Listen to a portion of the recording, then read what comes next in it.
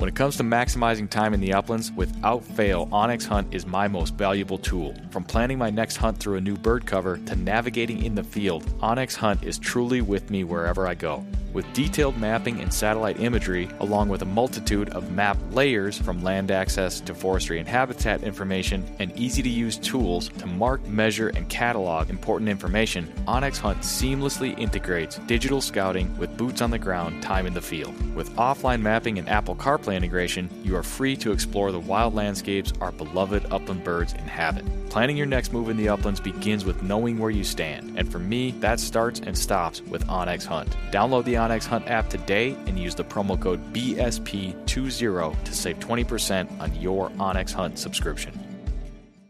When the miles rack up faster than your flush count, that's when you'll truly appreciate your hunting vest from Final Rise. Built for the uplands and proudly sewn in the USA, the complete lineup of hunting vests from Final Rise, from their all-new Summit XT down to the minimalist Sidekick system, are all built upon the foundational load-bearing waist belt and low-profile shoulder strap system, which allow you to carry all the gear you need and do so comfortably while maintaining your ability to move freely and perform when you need to most. With a complete lineup of accessories and newly released performance field apparel, Final Rise has the gear you need to help you get the most out of every mile and every flush. Final Rise gear is built for the uplands. Get yours today at finalrise.com.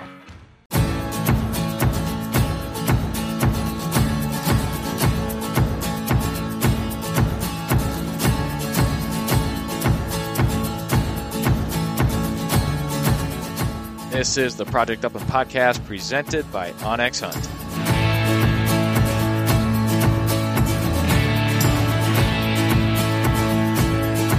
On this episode of the show, we are talking to the one and only Justin McGrail.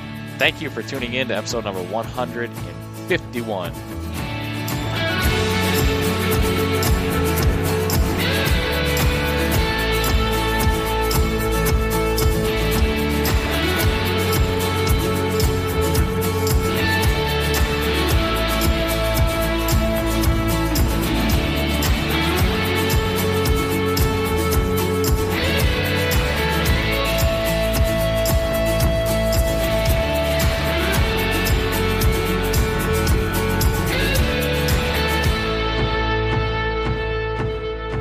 Project Upland podcast is presented by onX Hunt, Eukanuba Sporting Dog, CZ USA, Garmin, Sage and Breaker, and Dakota 283. All right, thanks for tuning in, everybody. Welcome back to the show. Got a great show for you today, an interview that has been long overdue. I've been wanting to interview Justin McGrail for quite some time, and I was fortunate enough to cross paths with him when I was on my Western hunting trip. Made the connection, and Justin and I caught up shortly after both of us returned from our trip. Talked about hunting out west, talked about bird dogs, training, all sorts of stuff. We answered a couple of impromptu listener-submitted questions, and as you can imagine, had a very, very informative conversation with Justin McGrail. Couple things to cover before we jump into our show today. This will be the final episode of the Project Upland podcast, as hosted by yours truly, Nick Larson. After this episode, my podcast will be switching names to, I know you've all been waiting very patiently, the cat is out of the bag a little bit. You may have caught wind of this already, but the next episode of my podcast will be published as the Birdshot Podcast, and I could not be more excited to get things underway under the new website, the new show, all of the things that I am continuing to work on. It is a work in progress. Birdshot Podcast is the name. It was suggested to me by a friend who I got to know through my local Rough Grouse Society chapter. I had tons and tons of submissions, and many people encouraged me and gave me thoughts and ideas and recommendations, and honestly, every single one of them helped. Whether or not they ultimately ended up being the name or not, each suggestion and recommendation submitted by you, the listeners, helped me in making my final decision, and I can't thank you enough for all of your help and support along the way. The Birdshot Podcast, it's pretty simple. Whether or not it resonates with you, I'm hoping it will sort of take on a life of its own as the show continues and goes forth. But to me, birdshot is one of those terms that it reminds me of when I first started grouse hunting. It was a term that I don't know how much it gets used anymore, but when my friend suggested it to me, it was one of the very few names that I heard and thought that could be it. Simple, representative of bird hunting, shotguns, the things that I am most passionate about. And to be honest, I was ready to choose a name and start moving forward. And I felt the Birdshot Podcast was the right name to move forward with. So I'm very excited. I've got some artwork created. I've got more on the way. I'm working on websites, working on a whole bunch of stuff that I'm going to update you, the listeners, on in probably a shorter solo episode in the very near future to kind of announce a few things and get things moving. Stay tuned for that and be on the lookout for the forthcoming first episode of the Birdshot Podcast. Thanks again for your patience, and I can't wait to share with you all what I've been working on over the last couple of months. Very excited about it. Stay tuned. All right, before we get into today's show, I want to mention the Upland Institute, a series of training videos put together by Justin McGrail, Ron Bain. Very fitting of our conversation today. Justin and I talked about them a little bit towards the end of our conversation today. I've seen the videos. I've been through a lot of them, not all of them yet, but I plan to continue to use them in the training of my bird dogs. And I will say that if you enjoyed today's conversation with Justin McGrail, as I've said before, I encourage you to check out the episodes he's done on the Hunting Dog Podcast. There are a whole pile of them. And if you like what you hear from Justin on today's show, on those episodes, and you feel like you are in need of additional resources, education, information on dog training, these videos are worth checking out. They are a continuation of the information and resources Justin has given out on his various podcast episodes. We've got the visual component. You can see the dogs. You can see how Justin handles them. You can see when he's using the e-collar, when he's not using the e-collar. There's just a lot of quality stuff in here for folks that are looking to build upon their foundation of training knowledge. Working with your dogs in the backyard. This stuff is going to help you. So check that out, uplandinstitute.com. There's a couple different series and video courses. You can kind of pick and choose what suits you, but absolutely worth checking out if you are in need of that kind of a resource. September 30 today, which means it is October tomorrow. Rough grouse season is on. I've been out a handful of times since I got back from my Western trip.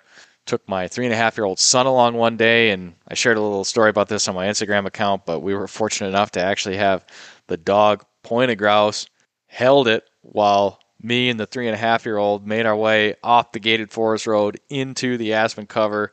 I saw the bird. I got my son, Hunter, positioned safely, made sure his hearing protection was on. He was ready, flushed the bird, shot at the bird, killed the bird. Had a lot of things go right in that situation that don't often happen like that. But needless to say, I had a very, very exciting, memorable moment in the woods on my first rough grouse hunt of the year with my 3.5-year-old son, Hunter. He was super excited. He honestly surprised me at how excited he was, and he thought it was cool, and the dog was there, and we got some pictures, and that was a blast. I've been out a few times since, and a little too early to say what's going on. It's hot, it's thick, conditions aren't good, it's very dry in the woods. I haven't been into a ton of grouse, and I'm not sure if that is indicative of what is to come this season, or if it's just the kind of head-scratching stuff that goes on in the early season sometimes. But so far, pretty mixed results, but we'll keep at it. We could use some frost and some cooler weather. That would help a lot. Hopefully we get some of that soon. I think with that said, we'll get into today's episode. Again, stay tuned for the first intro episode of the Birdshot Podcast coming your way very soon, followed by a continuation of this podcast, which will now be titled the Birdshot Podcast. Much more to come on that. Thanks again for listening, everybody, and let's welcome into the conversation and onto the podcast, Justin McGrail.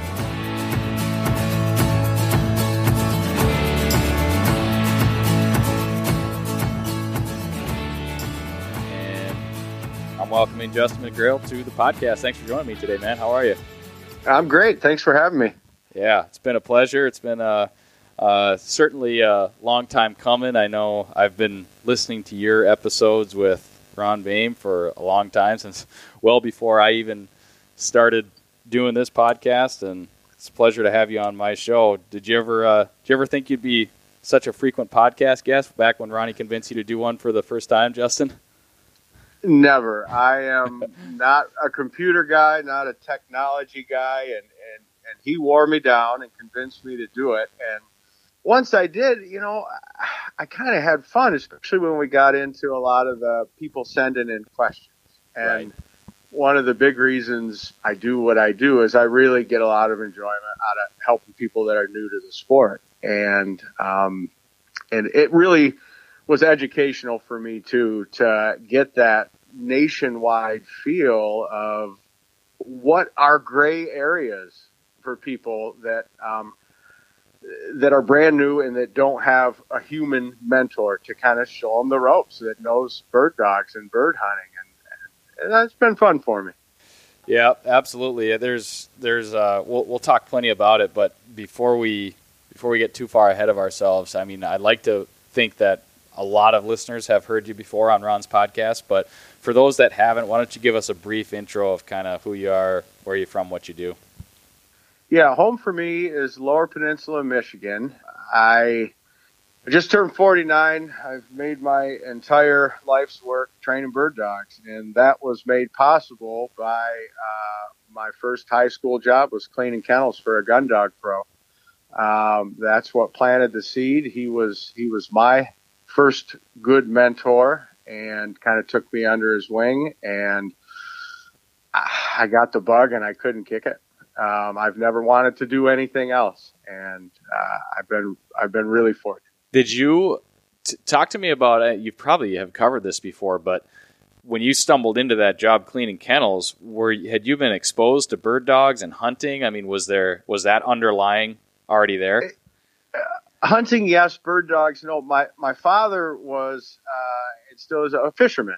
Okay. And so that was the outdoors influence. Dad and I, we were trout fishermen. And from the time I was just a little squirt, wading little brook trout streams. Yep. And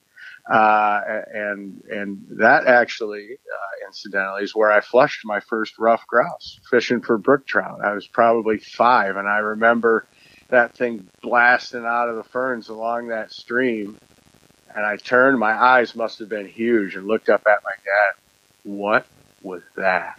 And he said, that was a pat. That's what all the old timers used to call their pats. And Yep. I can still remember that. I can't remember the first rough grouse I ever shot, but I can remember that one, first one I ever flushed. The hunting influence in my life was an uncle of mine. And he was one of those guys that he hunted everything. You name it, deer, turkeys, waterfowl. If there were pheasants around, there used to be a lot of pheasants in his day in the southern portion of the Lower Peninsula. He hunted everything, and he started taking me out, introducing me to hunting. He had a lab and everything. But as far as serious bird dog guy, that trainer was my initial influence.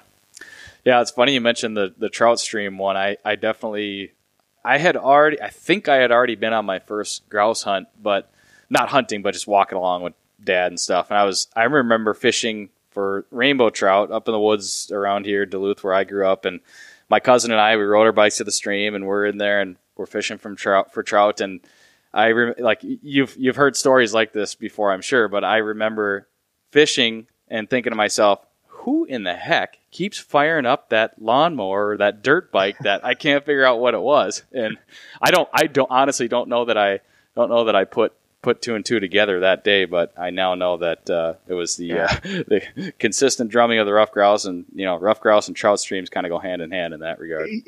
Yeah, and the trout opener is usually around the time that they're drumming away. Yeah, exactly. That's cool. And then you got going with bird dogs and really kind of never looked back. We don't have to sort of like go into the entire history of things, but like talk to me a little bit about like, from cleaning kennels to where you are today, just kind of how that progression like developed for you with dogs and guiding and, everything that you do today. Yeah, it was, typical kennel grunt, whatever he needed, cleaning and feeding dogs, and go catch pigeons for him or whatever he needed done. And I think I hung around there long enough doing chores that he thought, well, I'm going to, start bringing, there are certain portions of training that a helper can be beneficial, so he started bringing me out in the field with him, and I started watching what he was doing and doing what he asked me to do for him. And then the next step was he started showing me just some of the core, basic, foundation check cord work with these dogs, teaching me how to do that stuff. I started teaching these dogs to turn and recall here and whoa and heel. I just started with basic, fundamental teaching dogs what these English words mean that we need as hunters down the road. Yep. And then he gradually kind of, all under his watch, and these were all dogs that he was training and helping me along. And then as I learned more, he'd give me more to do and give me some freedom to learn some stuff on my own. And, I didn't have a driver's license when I started. My mother used to give me a ride to the kennels, and I got my driver's license. Now I want to hunt. And when you get your driver's license in Michigan, all of a sudden you can get yourself what we call up north, right? You go up north to northern Michigan. That's where our bird country is best. And I started wanting to go once I had my driver's license. And he would always give me a dog he owned that was like, if he doesn't come back with this dog, it ain't the end of the world. So that was always my first grouse hunting, was with whatever dog he thought, I don't think he could lose this one. And if he does, it ain't the end of the world. Because this is way before GPS or any of the stuff we have now. And, over time, I earned his trust with the dogs. And I have one memory of the first really great grouse dog that he let me take. And this is not a dog that I had trained. This is a dog he trained, but he said, this dog needs some time and I'm busy. I can't go. And it was a setter named Sparky. And that was, I have one particular hunt that I will never forget with that dog. That's the first true spectacular performance in the grouse woods that I ever saw in my life. And that, I think that right there probably showed me, wow, these dogs can be amazing. Yeah. If we give them what they need and you got the right genetics. And that was back when the woodcock limit was 5. Yep. And I remember when I was a novice hunter, I used to take a whole box of shells with me. I'd dump half in one pocket and half in the other. and I remember getting into so many. I literally walked from point to point for like 2.5 hours. And I remember I was down to one shell. And I had 4 woodcock in my vest. and I wanted that. I was young. I wanted that limit bird, and I passed on 2 or 3 tough shots, and then I finally got a layout. And I still have that old Polaroid picture in my desk drawer how cool right is that? Now of that Sparky. It was one of those instant where the camera spits it out, right after you take it. And I still keep that in my desk drawer. And old Sparky with my vest laid out and 5 woodcock.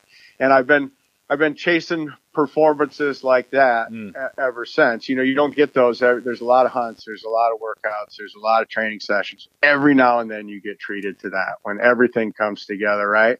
And for me, that's the magic of this sport. That's the special stuff. Yeah, that's very cool. And yeah, obviously the fact that it's stuck with you is, symbolic of kind of like what your life has gone on to be. And man, those memories, that's why we do it, right? Yeah, absolutely it is. Yeah. That's very cool.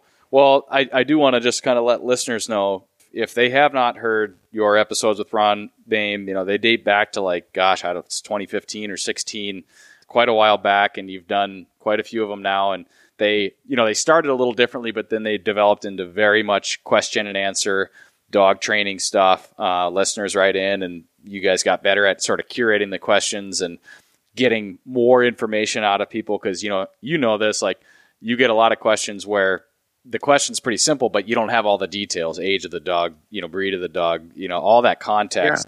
Yeah. Where do you live? That's a big one. What are you able to do with this dog? Yeah, and that's where I think, as you and Ron sort of developed the system on, getting those good questions in and answering. I mean, there's so much value in those episodes, and they're out there for folks to check it out. So Hunting Dog Podcast, look up Justin McGrail, and if you like what you hear on today's show, and We're going to talk about some things, the Upland Institute, and a whole bunch of other stuff. There's plenty more for folks to go check out, which is what I'm getting at. But I want to talk to you about, you just off the tail end of your Western trip, myself included. We actually crossed paths out west a little bit. But before we sort of leave the throwback vintage era stuff, I'm curious, and maybe this will kind of get weaved into our conversation today, but how much, because you mentioned check cord and, of course, before GPS collars and stuff, how much of dog training, just like from your perspective, how much has developed and advanced, and then how much has stayed the same as far as core principles? Can you talk to that a little bit? Sure.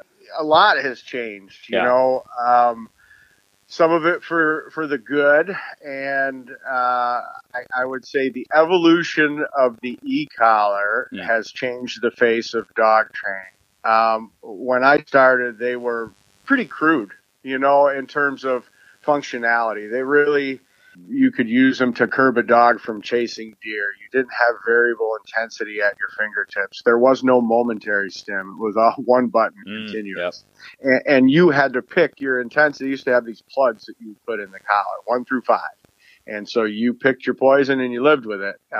Before you strapped it on the dog. Yeah. Wow. Yeah. And so whether if you needed a little something subtle or, he's going after a deer or whatever, you didn't have what we have available today. And the trainer I got my start with, he's retired now, Jim Ripka. His career path paralleled the evolution of the e-collar. And he was really one of the, I think, guys that nobody was aware of that first learned how to use that advancing technology to get away from these being a last resort corrective device and how to use them as a true teaching tool. And for, ongoing command reinforcement so that you don't take any major steps backwards in your training as you progress and these dogs are getting more and more freedom. And there is no, okay, we're training and now we're hunting. You are still training when you're hunting. Yeah. Things absolutely happen while you're hunting that you cannot replicate in training. And so that puts you in a position to kind of protect your training, keep the dog moving forward, understand, yep, those rules still apply here today. And he knew how to do that. I got lucky that my mentor was a great trainer because there's 100 other trainers that I could have got a job cleaning kennels for that couldn't have taught me what he did. Yeah. And I didn't know that until many years down the road. I thought everybody knew what he knew, Yeah. So that was the luck portion. And then GPS, I wouldn't be without it. Just as a safety tool, Yep. There's a lot of functional benefits to it. I remember I used to hunt a lot of chuckers. I worked in Oregon from 93 through 97. And, that country has a canyon country, a lot of terrain. Dog would go over the hill. And if he didn't pop back out, you had to go over there. You don't know, is he down there pointing birds? Did he keep hunting? Now we know that at a glance. Yeah. And allows us, feeds us information to be better dog handlers and better hunting companions for these dogs. And so that has been huge. I think some people, what hasn't changed is the need for a lot of puppy development in the field. Those old timers had that figured out. Those pups were out and about in the field, in the woods, in that environment all the time. And you're going way back, they were like loose farm dogs, right? And yeah. They learned how to hunt stuff. They figured out chasing Tweety birds is futile. There's no need to do that. And they developed their senses and they developed those predatory instincts without a whole lot of human influence. Well, now we have dogs growing up very often in a pretty sterile environment. They're around the house in the backyard and subdivision. So they're not getting that early development many times without an owner who says, this is important. I'm going to put that puppy in my truck and I'm going to drive somewhere today that's a safe place to take him for a nature walk. Right. Yep. And I get a lot of people who bring me 6, 7, 8, 9-month-old dogs who have not been out of their backyard yet. And they are just so overwhelmed by the environment that they have to go through that before you can make any strides forward in making them a bird dog. Mm-hmm. Every pile of rabbit poop is fascinating. and every little smell where a mouse was is fascinating to them. They're continually distracted by this new environment. So that need for that puppy development is still, that's never going to change. And no technology can give that to your dog. You got to go give it. Right. And a lot of people, just by virtue of where they live now, it takes effort, and everybody's busy. They don't have that out their back door. I think that most people probably don't have that out their back door. So you got to make the effort to do that. And then the way I train, and maybe it's just because it's how I learn, and it's what has worked very well for me, that hands-on check cord foundation. As they're growing up, they're developing, they're starting to hunt, their instincts are kicking in. I need to teach that dog, you need to turn when I ask you to turn, and that's going to allow me to start to build a pattern on a dog. And when I call you in, you need to stop what you're doing and come all the way in. And whoa means stop, and heel means heel. Those are the big four for me: turn, recall, whoa, and heel. Yep. If you can master those four things with a dog and get them to do them reliably and well in all situations, you can pilot your dog through anything that happens. And those are the four core foundation handling commands. And when you don't do that foundation hands-on checkboard work, you can't be consistent. Sometimes they do, sometimes they don't. Sometimes you can get their attention, sometimes you can't. And that inconsistency leads to inconsistent results. Mm-hmm. Yep. You know? Yeah. And so I'm a big proponent of that. Yeah. No, that's really good stuff. A couple sort of little commentary there, like on the GPS collar. That's one that, I lucked out in that as I was coming into the bird dog world 7 years ago, the Garmin Alpha 100 was on the market, and I got that right away. And just like you said, like I could not imagine hunting without one now. And it really became even more clear, I would say, last year with my second bird dog, bringing her up in her puppy season. I mean, when she was hitting her stride and like starting to cover ground and stuff, there was a couple times where she got a little bold and she took off. But like the fact that I could look down at my GPS and see where she was the only reason that, I remained sane and like didn't take it out on the dog or anything like that. I was able to manage my own emotions and stuff because I could see where she was. I mean, that peace of mind is just, I think it's valuable in a lot of different ways. Well, it is. And I think prior to that, a lot of people in that moment would tend to assume the worst and reach for an e-collar transmitter. Yep. And much to the detriment of the dog. Can you imagine that poor dog? He's just over there hunting. Yep. Looking, and he's and all of a sudden, whammo! This jolt from his collar. Why? Yep. What does that do to a dog's mind? And there's no reason for that. And I used to, in the open country before GPS, I can't tell you how many. I used to carry binoculars in my vest pocket, and I'd start hitting the high spots and scanning for that little speck of white out there. Because if you're running ambitious, athletic dogs with a lot of drive in open country, they all go through that phase where they're gonna make some big casts, and very often in certain terrain, they're not being outlaws. They're trying to find you. They're just a little turned around. It takes a lot of time for a dog to develop that handler awareness. Yep. And we can help that with training, with that patterning work, but you get them out in the real world, and these dogs need to learn a lot of stuff on the job.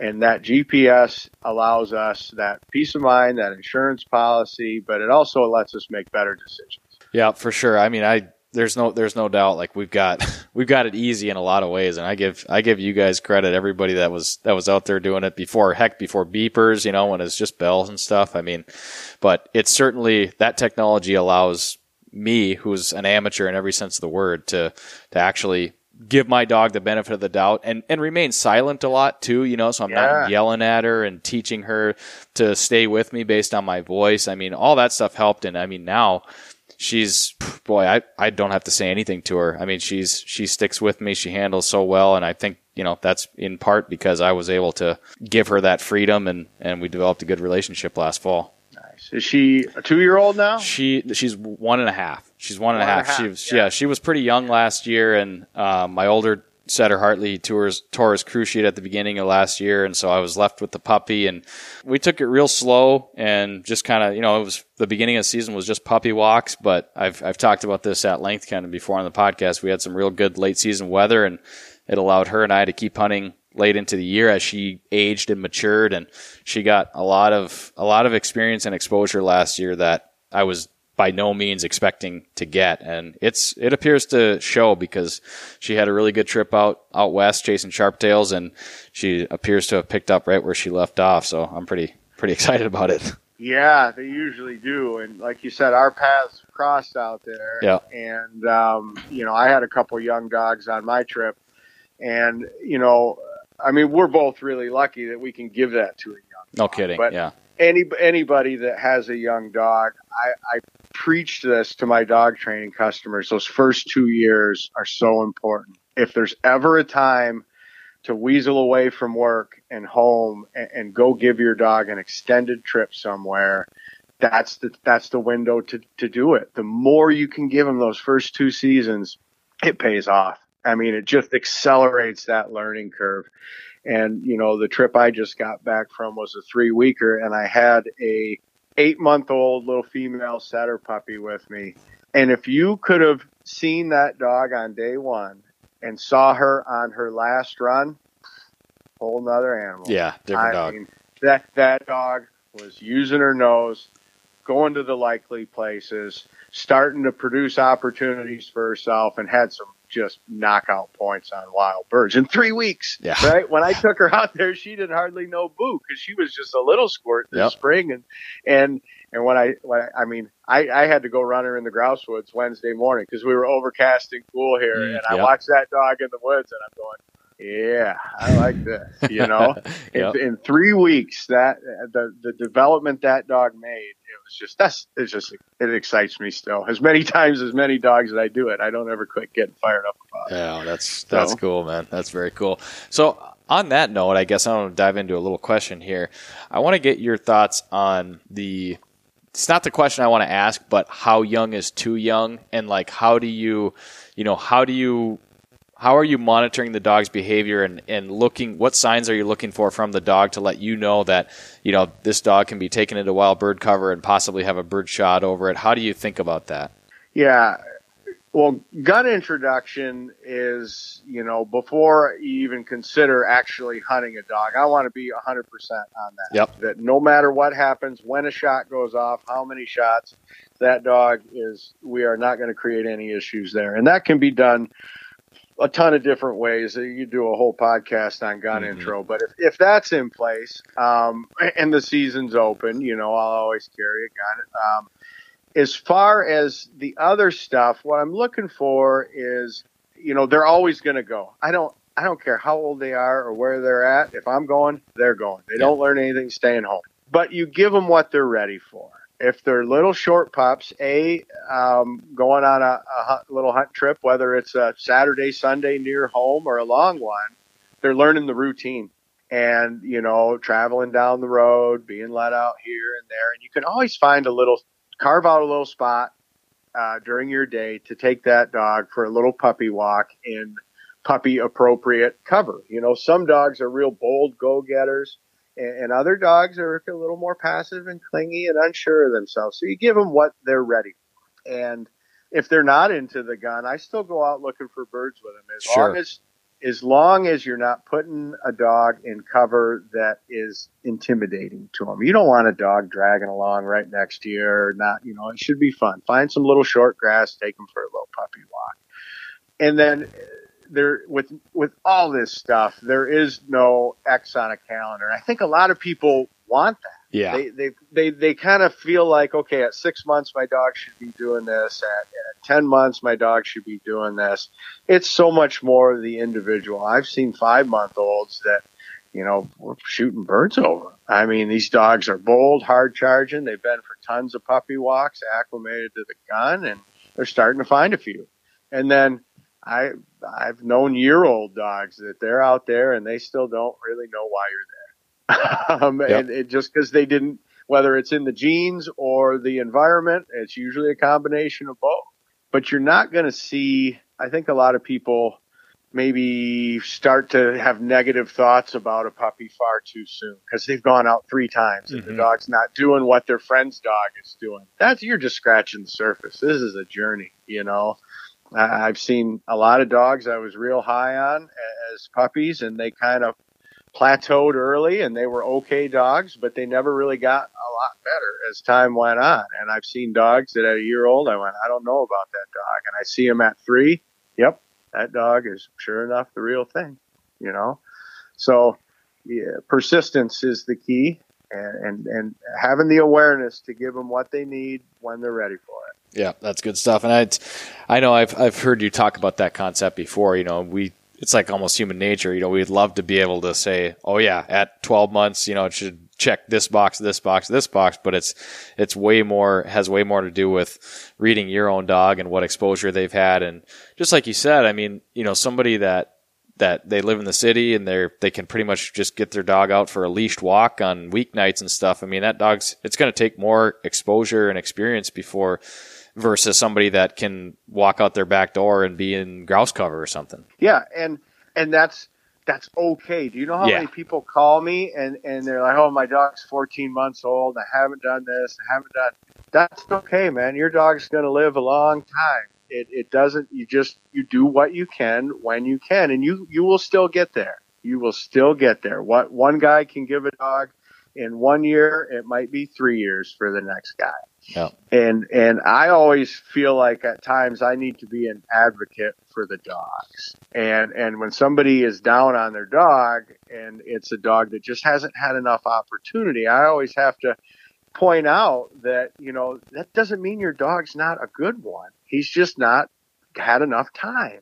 He's not had the time and the opportunity yet. And if it takes you, because of your lifestyle and everybody's busy and family and work commitments and all that stuff, so what if it takes you 3 seasons to get him there? That's okay. Yeah. And that's fine. All right, circling back to the Western trip a little bit. Obviously, yeah, dogs out there. I'm kind of curious on like what your goals are. You know, you're trying to get them on wild birds. You weren't doing any guiding out there this year, right? No, I've stepped away from that because now my road trips, I kind of capped at about 3 weeks. And when I was guiding, it was more 5 or 6 at a whack. Yeah. You know, I used to be on the road for about 12 weeks a year. And I have a wonderful little daughter now that I just don't want to be away from home that long at any one time. That's important to me. So I stepped back from the guiding. So now, I missed some of the friends I made along the way. Sure. And I had a lot of guiding clients that, quite honestly, I would have hung with them if they weren't paying me. Just great guys, fun guys, became true friends. I do miss that part of it. But the upside is now I can kind of go where I want, when I want. Mm-hmm. Yep. And so I have some more mobility to it. And guess what? If it's 82 at 1 o'clock, I'm going to go take a nap. I don't have to take another loop today. Wait for the evening. So there's some perks to that too. And the goals for the dog, I've always tried to, rough grouse is my home bird. So I try and plan my travel to bracket that window here on both ends. And so the early prairie trip, Huns, Sharptails, that's the right venue pre-grouse season for me. Yep. And I think there's some real benefit to that. I never bought into the myth that if you want a rough grouse dog, you should only work them on grouse. I think that's baloney. Wild birds are all good for dogs. There are some certain cover types I avoid with young dogs, but for as far as the birds themselves, no. And I'll tell you what I think the biggest benefit is for young dogs out on the prairies. A young dog needs to learn to feel his birds. And by that, I mean he needs to learn how his actions affect those birds. So in the grouse woods, leafed up early season, they got sent, they're working, and maybe that bird goes. Yep. I think half the time, I don't even think they know it. They might hear them sometimes, but if they got a bell clanging on their neck, I think sometimes they don't necessarily make that connection. When they're out on the prairies, they see those birds, and they see how the birds react to their pressure. And one of the traps with puppies is bad pen raised birds, right?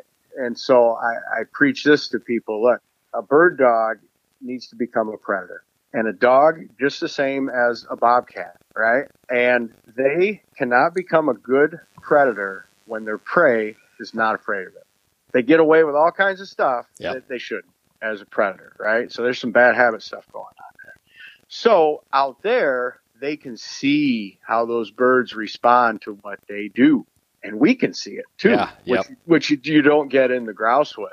And and I've always felt there's tremendous benefit. I don't know that there's a better young pointing dog bird than young family groups of sharptails. I mean, they're just a match made in heaven. And when those young dogs learn that, there's not always just one there, you wouldn't believe what that does for them. If you can show them enough of them, and you can let some of that chase come out of them. Let those puppies chase those birds just till their legs fall off, and you'll watch them. You don't say, with no influence from us, and they start learning. I don't want to correct a young puppy for chasing a bird when they're young. They're learning to love this. Let them self-learn that doesn't get them anywhere, right? And they come back and they find more. You can watch that chase come out naturally, which pays off down the road when we go to teach them to be steady. They've semi-accepted that chasing is pointless. And when you can do your steadiness work with a pointing dog after they've been given that life experience, it falls right into place. I think so many people now, whether it's to pat themselves on the back or in this rush to have this ultra steady pointing dog at a really young age, I see that I don't go down that road with my dogs personally. I see too many negatives crop up from it. Not 100. There's no 100% dogs. Sometimes people get away with it, but I think a lot of people like to, brag about their dog, which is essentially bragging about themselves. And my 7-month-old is this, that, or the other thing. He's still a puppy, and he's doing what you told him, but he hasn't really learned to be a bird dog. He's learned to do what you tell him to do. And in the real world of hunting, we can't tell those dogs everything they need to know. They need to have that innate knowledge and skill set. And that comes from time. Yeah. Oh man, I don't know that I would have gotten into that, but I share some parallels with you in that obviously I'm kind of a rough grouse nut living where I live, and that's the core of my season. But I've come to appreciate taking my pointing dogs out there to the shortgrass prairie, and man, the things that you get to see, specifically when it comes to you've got a more consistent breeze, you don't have all the cover, and when you see like a dog working the scent, and number one, how much those sharptails I think can move and run through the cover, like you get the relocation going on and stuff, and then but seeing the dog be able to work and put things together, man, you just see some beautiful dog work out there that we don't always get to see back here, especially early season. Yeah, and you had one word in what you just said that, bam, grabbed me, and I think a lot of rough grouse hunters don't pay enough attention to this, and we're talking about like developing young dogs early out west, that consistent breeze. Mm-hmm. Okay, so a lot of this cover, rough grouse hunting very much can be like, from the hunter's perspective, this looks good. This looks good. This looks good, right? Visual objective stuff. Some of that western country for the dog looks pretty much the same as over there and over there and over there. And you can watch those dogs. I believe that is the best venue for a dog to fine tune and develop the use of their nose, to be keenly aware of using their nose to sift those air currents. And they carry that back into the grouse woods with them, that skill set. Totally different environment, but that skill set is transferable to any and all hunting. And I've watched that happen. This dog come back and the dogs are pointing birds from further away. They're finding more birds. And why is that? Well, they still have the nose they were born with. They're just using it a whole lot better now.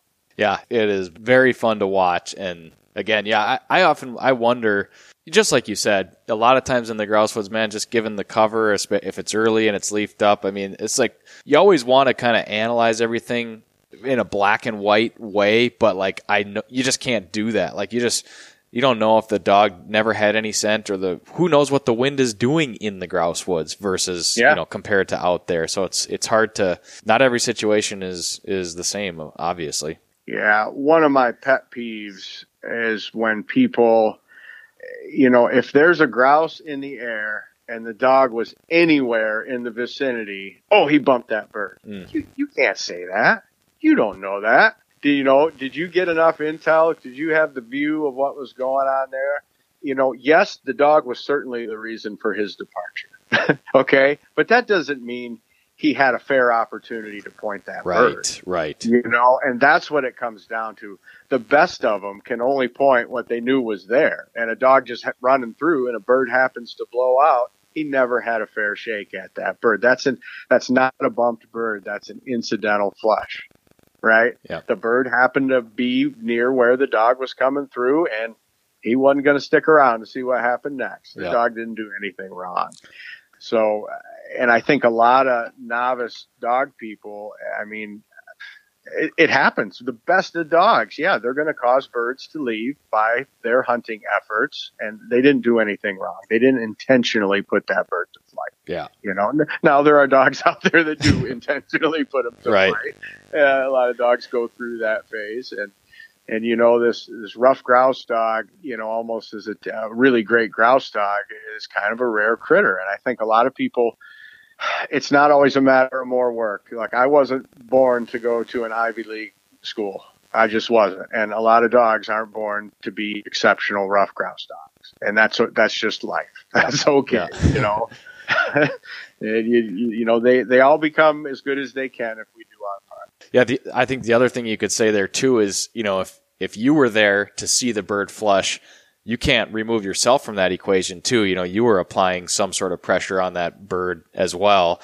And I think, like, what I keyed in on what you said is, I've had to learn this, because when you're training pointing dogs for the first time or first couple times, you hear things, don't shoot bump birds, only shoot pointed birds. So as amateur trainers, we're trying to figure, okay, what's pointed, what's bumped. But I've just come to look, like, what I look for is the intent of the dog, which is what you said. You can tell if a dog has scent and then races in and, quote, rips a bird versus a dog that, he's just hunting and a bird gets up. Like, you can kind of see the intention if you're paying attention. And that's what it's all about from a training perspective. Yeah. You don't want to reward intentionally flush birds. Mm-hmm. But, most guys, if that dog's off to the left hunting and they foot flush a grouse and they got a beauty shot at it, they're probably going to shoot that bird. Yeah. And there's no detriment to your dog's training by doing that. He was uninvolved.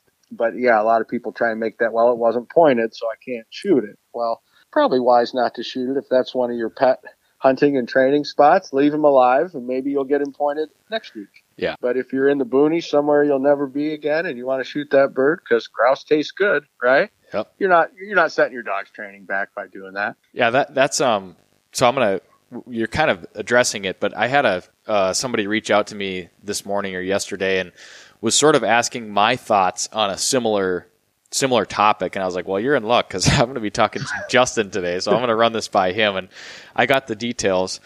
I just going to want to throw this in there. Like, I know you hear this a lot. Like, we amateurs, we're trying to train our dogs and we're trying to get the best out of them, but at the end of the day, hunting season comes around and we have limited time in the field, and so it's this, like, it's just this pull. You're just always going to have this, like, I love to hunt, but I want the best for my dog, and how do you fit everything together, right? And that's what you're talking about here.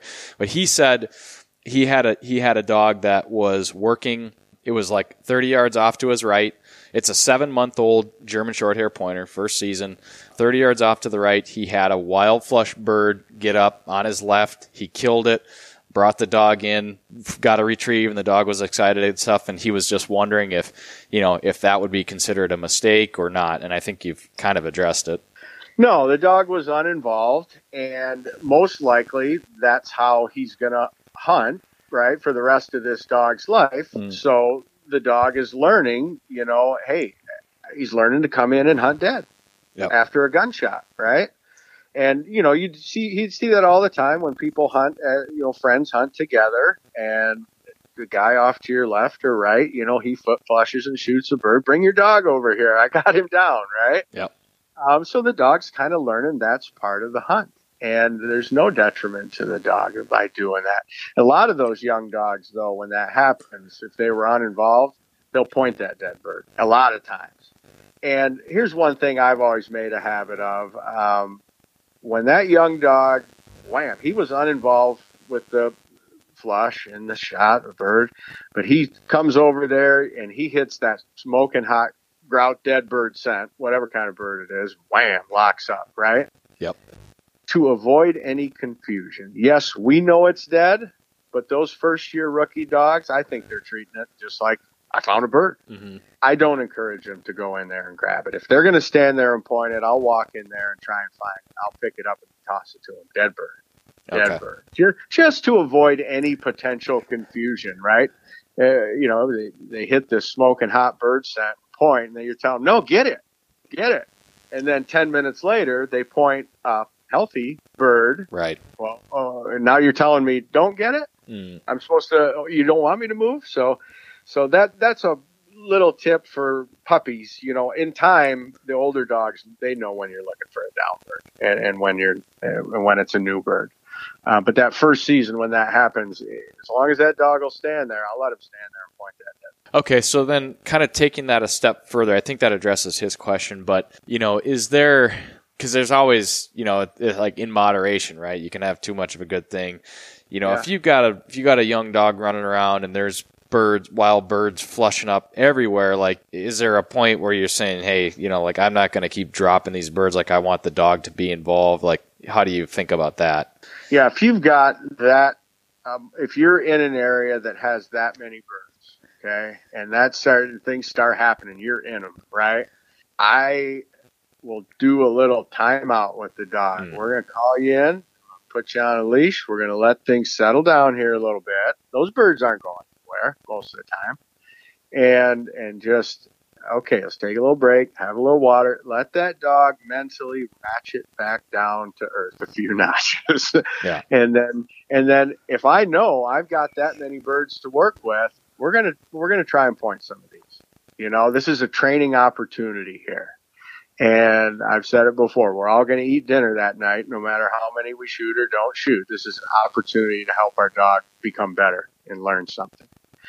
Now, it'd be great if that happened all the time. Right. If there were that many birds, Yeah. Most of the time it takes care of itself. And with puppies and wild birds, I tell people it usually takes care of itself. If that dog points and holds his birds well enough for you to have a shot, shoot him.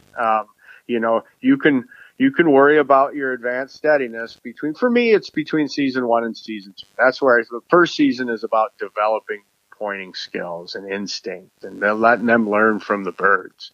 And then I step in and start to teach some formal steadiness between season 1 and season 2. But that first year, if they pointed them well enough for you to have a shot, you're probably good to go ahead, Yeah. Cool. Yeah, I was going to ask that too, because again, a lot of first season pups out there, and think about it like, let's say you're 60 yards away, dog goes on point, you cover the 60 yards, and then the dog is maybe moving, but doesn't run straight in and rips the bird, but it gets up. Like that would be an example where you might take the shot and connect the dots for the dog. Yeah, I wouldn't hesitate in that situation. That's a puppy learning the ropes, and he did some fine work right there. Yeah. And where you wouldn't, and I think this is where some people might be confused. See, you haven't taught that puppy that he's still supposed to stay put yet. He's running on instinct, right? We're developing instinct with that first season puppy. Now, if it's one of my dogs that has been formally steady and they have been taught that, no, I do the flushing, kiddo, right? When I arrive at a point, you stay put right where you're at.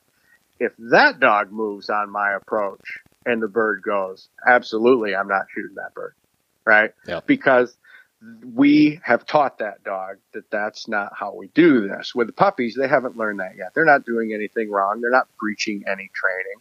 And I'd be just tickled if, a first-year puppy stuck a bird like that. Like you say, you make your way over there, and maybe they move just a little bit right as you're getting in there, but you can shoot them. Go ahead and do it. Yeah. Cool. And I guess something that I've kind of told myself, and like I did more of this with my first dog because I was so afraid to make that. I thought you could make that critical mistake. If I shoot a bird that my dog bumps, like he's ruined forever. That's how I was thinking when it was my first dog, and I didn't shoot hardly at all. And I don't know that that was necessarily detrimental to my first dog, Hartley. I just think not taking a shot is usually a pretty safe bet. But right. I think you could take that too far. If the pup's doing a bunch of good work and pointing birds, but it's not textbook perfect because you don't know what to expect, you're missing some opportunities there to get that pup excited and get a bird in his mouth. You are, and it kind of completes the circle for that puppy, yeah. Right? It kind of lets them see this is, you need me to find them, point them, and I need you to get them. Yeah.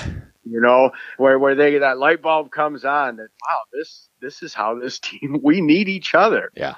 And dropping birds for those puppies kind of helps them connect all those dots. Yeah.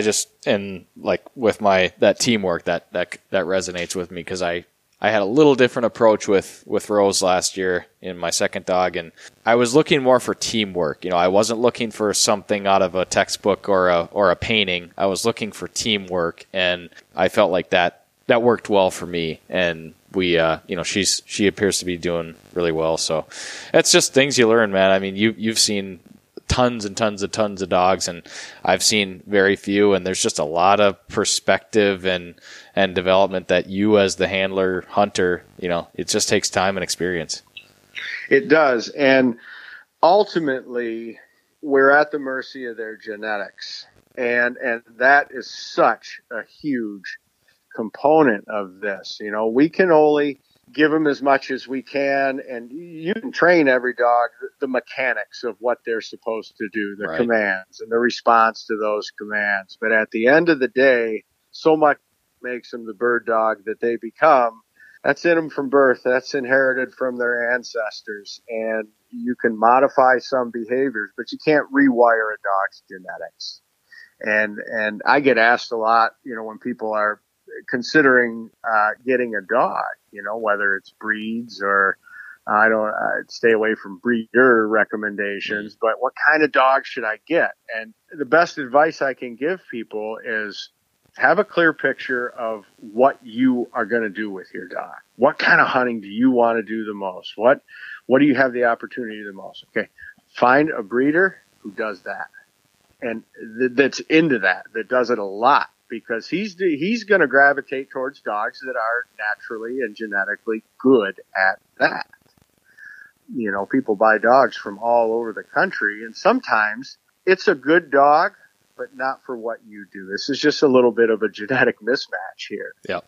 And so take the time to sniff out somebody that's got dogs that are really good at what you do the most of. And that doesn't necessarily mean not always a certain type of dog. Mm-hmm. A few years back when I was still guiding, I had one season where my crew of dogs, we hunted 10 different species of wild birds in 1 year. And so I think the skill set necessary to be a great prairie chicken dog is really similar to a great, bobwhite dog or a rough grouse dog. They need brains. They need a lot of bird sense. They need a killer nose on them. And they will learn to become good at whatever they get the opportunity to do the most of. And there was, I don't think you got to meet him, where our paths crossed, but there was a fella in camp, for a few days from Arizona, and his dog had never been to that kind of country before. And at night he was kind of a little bit disappointed in his dog because she was staying really close and therefore not finding much. And I think he hunted for 3 days. And I said, man, you need 3 weeks this year, yep. and then 3 weeks next year for that dog to figure. Dogs can't figure things out in 3 days, right? Yeah. So, yeah. And on that note, I think like this is what you're saying. I'm just going to attempt to clarify a little bit because I think a lot of people do. They sort of like they say, I want to hunt this bird, so therefore I need this breed. But what you're saying is that the decision tree doesn't necessarily like it's almost if you're not predisposed to a certain breed, like if you're not I'm going to have setters the rest of my life kind of thing, think about what bird you want to hunt, where you want to go, what you want to do with it, and then comes, what are all the different breed options that can do this? Because there's breeders that have certain breeds can hunt all different kinds of birds. Yeah, within each, people like to paint things with one brush. Yes. These dogs are good at this, and these dogs are good at that. Within every breed, there is such a spectrum of different dogs and different hunting styles, And, a lot of dogs are hardwired to hunt at a flat-out run and cover some country. Okay, well, I don't care how determined you are. You're not going to turn him into a methodical 25-yard quartering dog. Yeah. If that's what you wanted, you didn't do your homework. So I think hunting style of a dog is really important. Find those dogs that match your hunting style. Naturally, the closer we can get genetically to what we want, the better. Instead of trying to mechanically alter how a dog for 100 years has been bred to do things. That's exercise and frustration for dog and person. Yeah, you're shortening the distance between 2 points there by getting what you want genetically. Yeah. Good deal. All right, I got another training example that came up talking to a buddy of mine. He 2.5-year-old English pointer out on the prairie. She's been steadied up, so she's wearing the flank collar, and she was coming in on the prairie, coming in on some sharptails, came in on the wrong side of the wind. Birds got up. He stopped her. She either stopped her or she stopped on her own. He walked in, just like you were talking about earlier, sharptails, early season sharptails. A straggler bird got up. She was standing. He killed that bird. Is that a yes, no, it depends kind of situation for you? That's a big yes. Okay. You betcha. And that's a great learning experience for a dog. There's all these different tiers of steadiness. Mm-hmm. There's a lot of guys who are hunting on raw DNA instinct, pointing. Sometimes they point, sometimes they hold them, sometimes they don't. I have found dogs that are steady to wing and will stop to flush, which that was an honest stop to flush. Wrong side of the wind, bird started lifting, dog hit the brakes. You go over there, produce another bird. That is a prime example of why I'm a proponent of steady to wing and stop to flush. That was a shooting opportunity that was created through steadiness matters. Yep. Without a concerted effort to train a dog to stop to flush, that dog would have been off to the races after those birds and probably run that other one up. Correct. And it's a great learning opportunity for a dog, too. That gives the dog a reason to be steady and stop that makes sense to them. There's more, right? And these guys I do it in my off-season training. You wouldn't believe how many times, whether it's pigeons or released birds, I got 3 or 4 of them in one spot. And those dogs learn, there's more. And that dog just learned something very valuable. And by all means, he was green light to shoot that bird.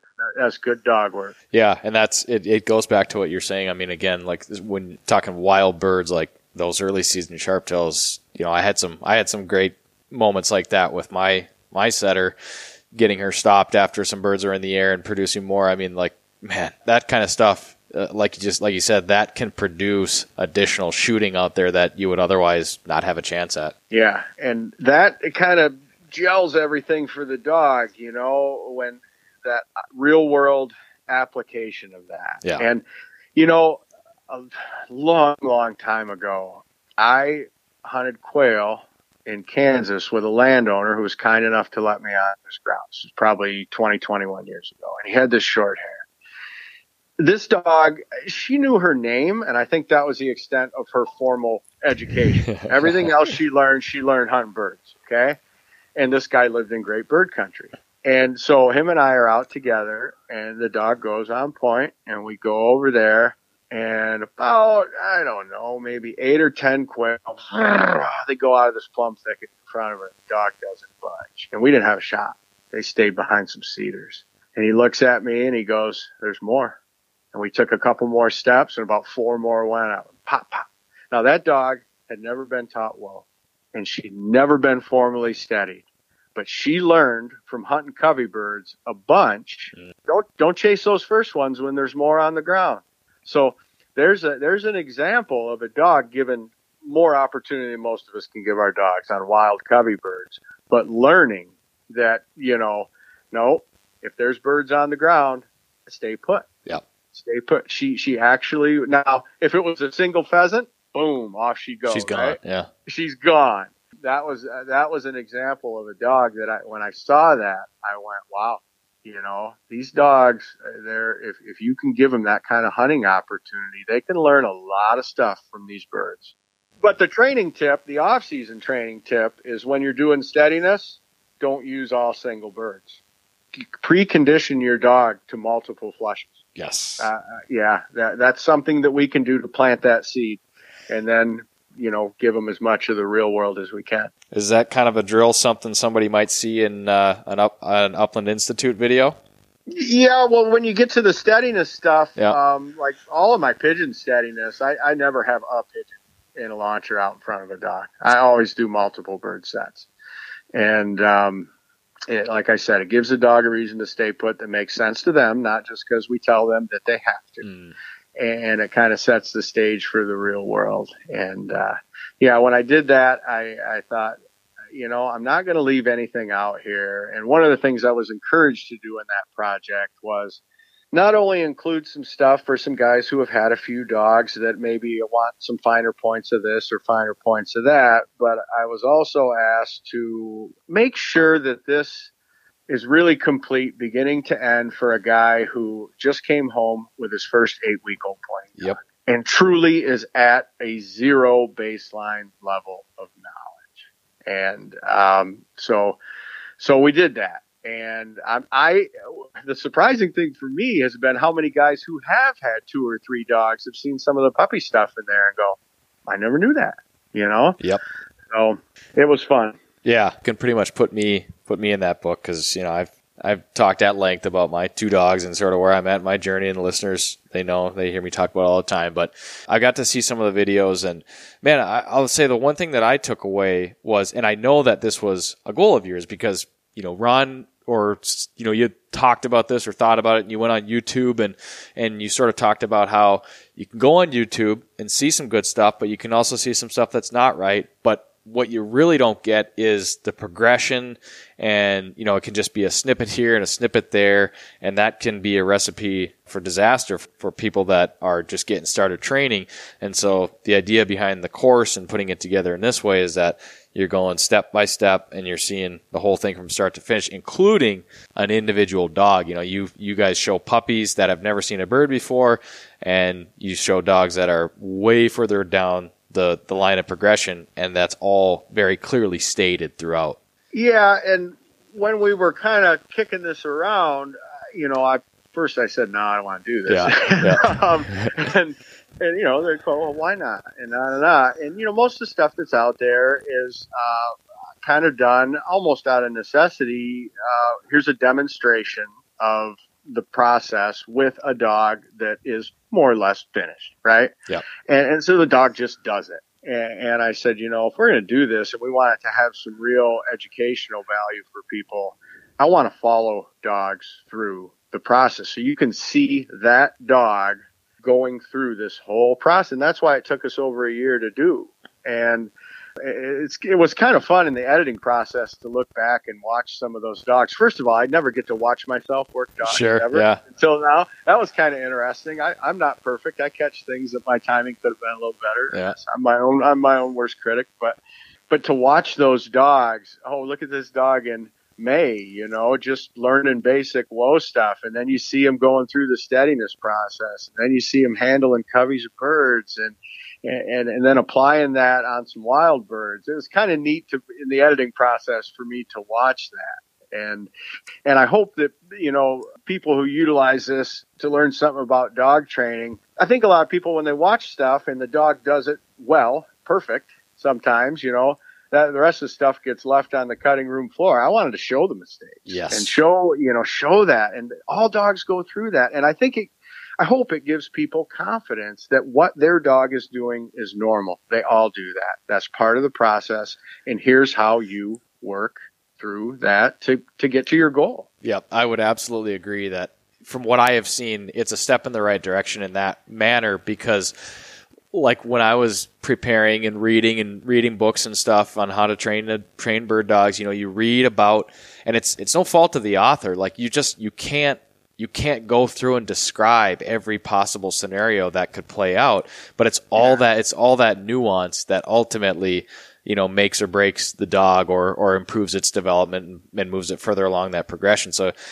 the end of the day, you're just going to have to learn by experience, but we're getting better and better, and we're getting some more quality resources in order to see and show dogs. Like, that was the big thing, is seeing, like, even when you're introducing the e-collar, I thought that was super cool. You put it on just like we probably all read about, you put it on the lowest level, and you move it up, and then just a real subtle indication from the dog. And you point that out in the video. Like, for somebody that has zero baseline to be able to see you do that, I think that's really, really where it's going to be valuable for folks. Yeah, and with new dog owners, that the e-collar thing is a real concern for them. Mm-hmm. They don't want to mess that up, and I'm glad that people have that. And so I really wanted to teach people how you incorporate that into a dog's training as a teaching tool for command reinforcement. And then we have what we've kind of referenced as a timing light, because you're not going to see a major reaction from the dog when I'm collar conditioned. Right. And so we incorporated a little timing light on the screen so you can see exactly when I'm using stimulus on that collar, when it comes on, when it comes off, when I use the momentary, when I use the continuous. And I've gotten a lot of great feedback on that. Like, okay, I now have some confidence that I can use this thing and use it in a productive manner. Yeah, that was a really smart addition to the videos. And yeah, just like you said, you don't really even want to see a reaction from the dog other than it, perhaps obeying the command or stopping or whatever it is. So seeing that button on the screen to know when you're given the stimulus as a trainer, that's super valuable. Yeah. Awesome, man. Well, yeah, that's uplandinstitute.com. I will have all the links and stuff. There's a basic course, and then there's advanced training. Are there three of them? I got it up in front of me here. Yeah, there's three of them. So the one we call Foundation and Fundamentals kind of carries you from itty puppy, just got your puppy, and there's all kinds of little things I do with puppies that you're training them, but they don't even know they're being trained. Right. You're planting your seeds in the dirt. You're making what you're going to do next go well. Just simple little things that you can do in the course of raising a puppy. And then it goes through introduction to birds, introduction to the gun, developing their field instincts, getting them ready for season one.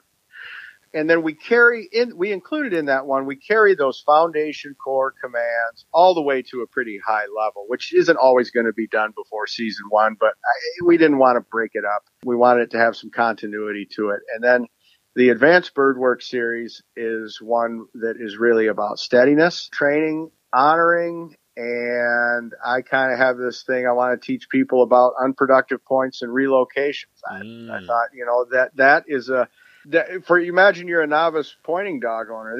There's a lot to know about that to understand what these dogs are doing out there. And then me being me, I wanted to show these dogs applying this in the real world with some wild bird work out on the prairies and in the grouse woods. That's in the advanced. And then I get so many people, retrieving is a big deal for them. Yeah. Some people not, some people yes. So we have the third one is completely dedicated to the trained retrieve. Retrieving is genetic. Not all dogs catch it in the same dose. Everywhere from non-existent to their knockout retrievers, genetically. If you're a stickler for retrieving, a lot of these pointing dogs are going to need a little help from us.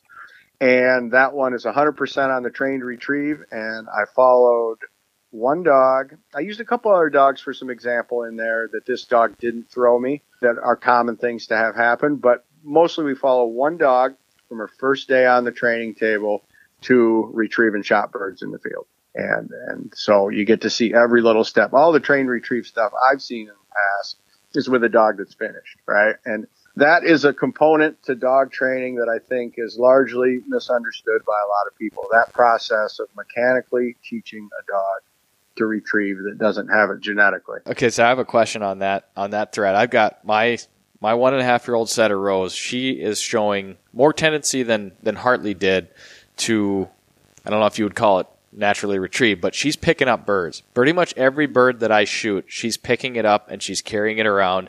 And I don't know what I should do other than, like, right now I just kind of stand there like an idiot and say, Rose, I'm all excited. I killed a bird. And I imagine there's something I should do to kind of coax, like, you don't want to race over and grab it from her. I kind of know that. But, like, what would you do if you have a dog that is picking up a shot bird, she's kind of prancing around proudly with it? Yeah.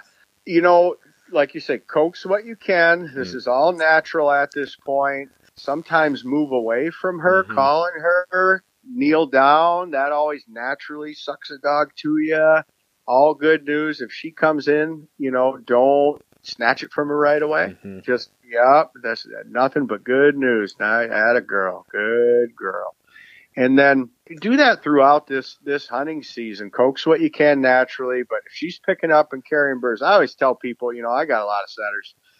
It's a coin flip with setters. 1 in 3, right? Department. Yeah, that's about right. You know, within certain family lines, it's going to be stronger than that. Sure. But as a whole, that breed is not noted to be consistently knockout retrievers. So let that develop. All good news when she's prancing around. And then the best thing you can do, if you got a dog that'll pick up and carry game consistently, and that's developed, well, then by and large, it becomes a matter of a really strong recall command. Here, right? Yeah. Here.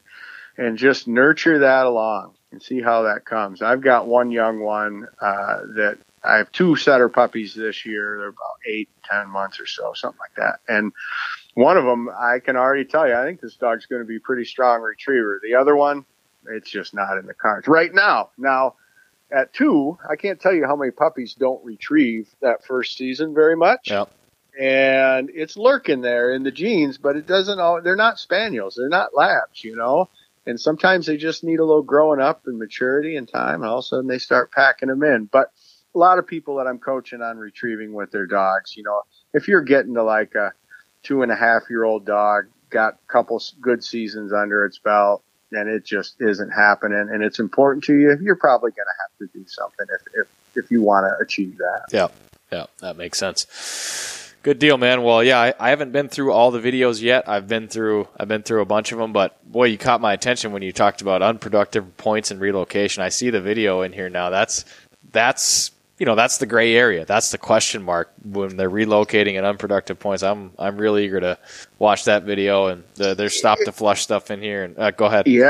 Yeah, and that was stuff I feel kind of like it's fallen through the cracks in some I agree. Other instructional stuff, and I wasn't going to leave that unaddressed. And if it helps some people understand that a little better, then that was the hope. Yeah. Good deal. Yeah. Well, folks can check that out at uplandinstitute.com. And as I said before, you know, if they kind of like what they hear on today's episode, go check out the podcast from On Ron's, the Hunting Dog Podcast. And if you love all that stuff, you're going to love the videos. I mean, it's Justin and it's the same kind of training methodologies and practical application, and it's good quality stuff. So encourage everybody to go check that out. Justin, what do you got ahead, man? Grouse season, you running dogs, you getting in the woods? Yep. Like I said, I was out 2 days ago. That was my first time since I got home from the Western trip. And so I'll be finishing out the season. I do have to come over to Minnesota for a week there. Yep. I'm going to be out there October 3rd for just a week. And then back here in Michigan, you know, boy, I start getting excited about mid-October. That's where we start sliding into prime time, you know, and get as much time in the woods as I can here, and then I'll work a few more young dogs. We shut down for our firearm deer season here, which is November 15th. So I'll get back to training some young dogs that were not old enough to hunt this year, but are now old enough to start, get a little stuff done with them before winter sets in. And around the first of the year, when the snow starts flying here, I start getting quail on the brain. Yeah. Time to hit the road again and go work the dogs on some quail. Yeah, that's awesome. Yeah, it always goes by too fast, and it's always fleeting. But at this time of the year, you know, late September, it feels like, boy, we got a lot of good times ahead, don't we? Yeah, I wish October was about 90 days long. Yeah, me too. It comes and goes so fast every year, but it's exciting. It's right here. Yeah, so. Absolutely. Well, Justin, I can't thank you enough for taking the time to come on and talk to me and the listeners, and I really appreciate it. And like I said, I've been a fan of your training methodologies and listening, and man, It's a lot that you've put out there for people in my situation that are learning this stuff, and you've got a lot of experience. And now we've got additional resources in the Upland Institute. And shoot, man, I look forward to keeping in touch with you, and we'll bring you back on, and we'll talk dogs again soon. That sounds great. All right, Justin, you have a great day, man. Yep, you too. Thanks. Take care. Yep. Thanks for tuning in to the Project Upland Podcast. That does it for this episode of the show. A quick reminder that the Project Upland Podcast is brought to you by Onyx Hunt, Eukanuba Sporting Dog, CZ USA, Garmin, Sage and Breaker, and Dakota 283. If you enjoy the show, please leave us a rating and a review, and subscribe or follow the show in your podcast app. Thanks again for listening, everybody. We'll catch you on the next episode of the Project Upland Podcast.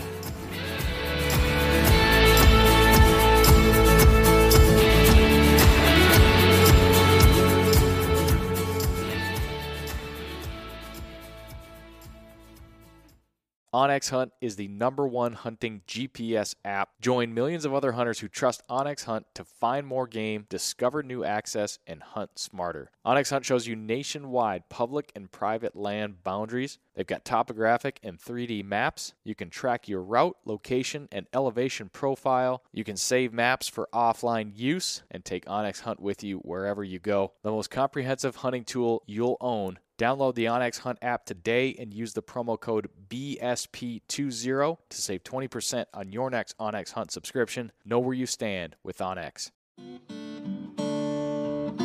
Hey everyone, this is Nick from the Gun Dog It Yourself podcast. If you enjoyed this show, then you might want to check out my show as well. We highlight and break down the ins and outs of training your own hunting dog.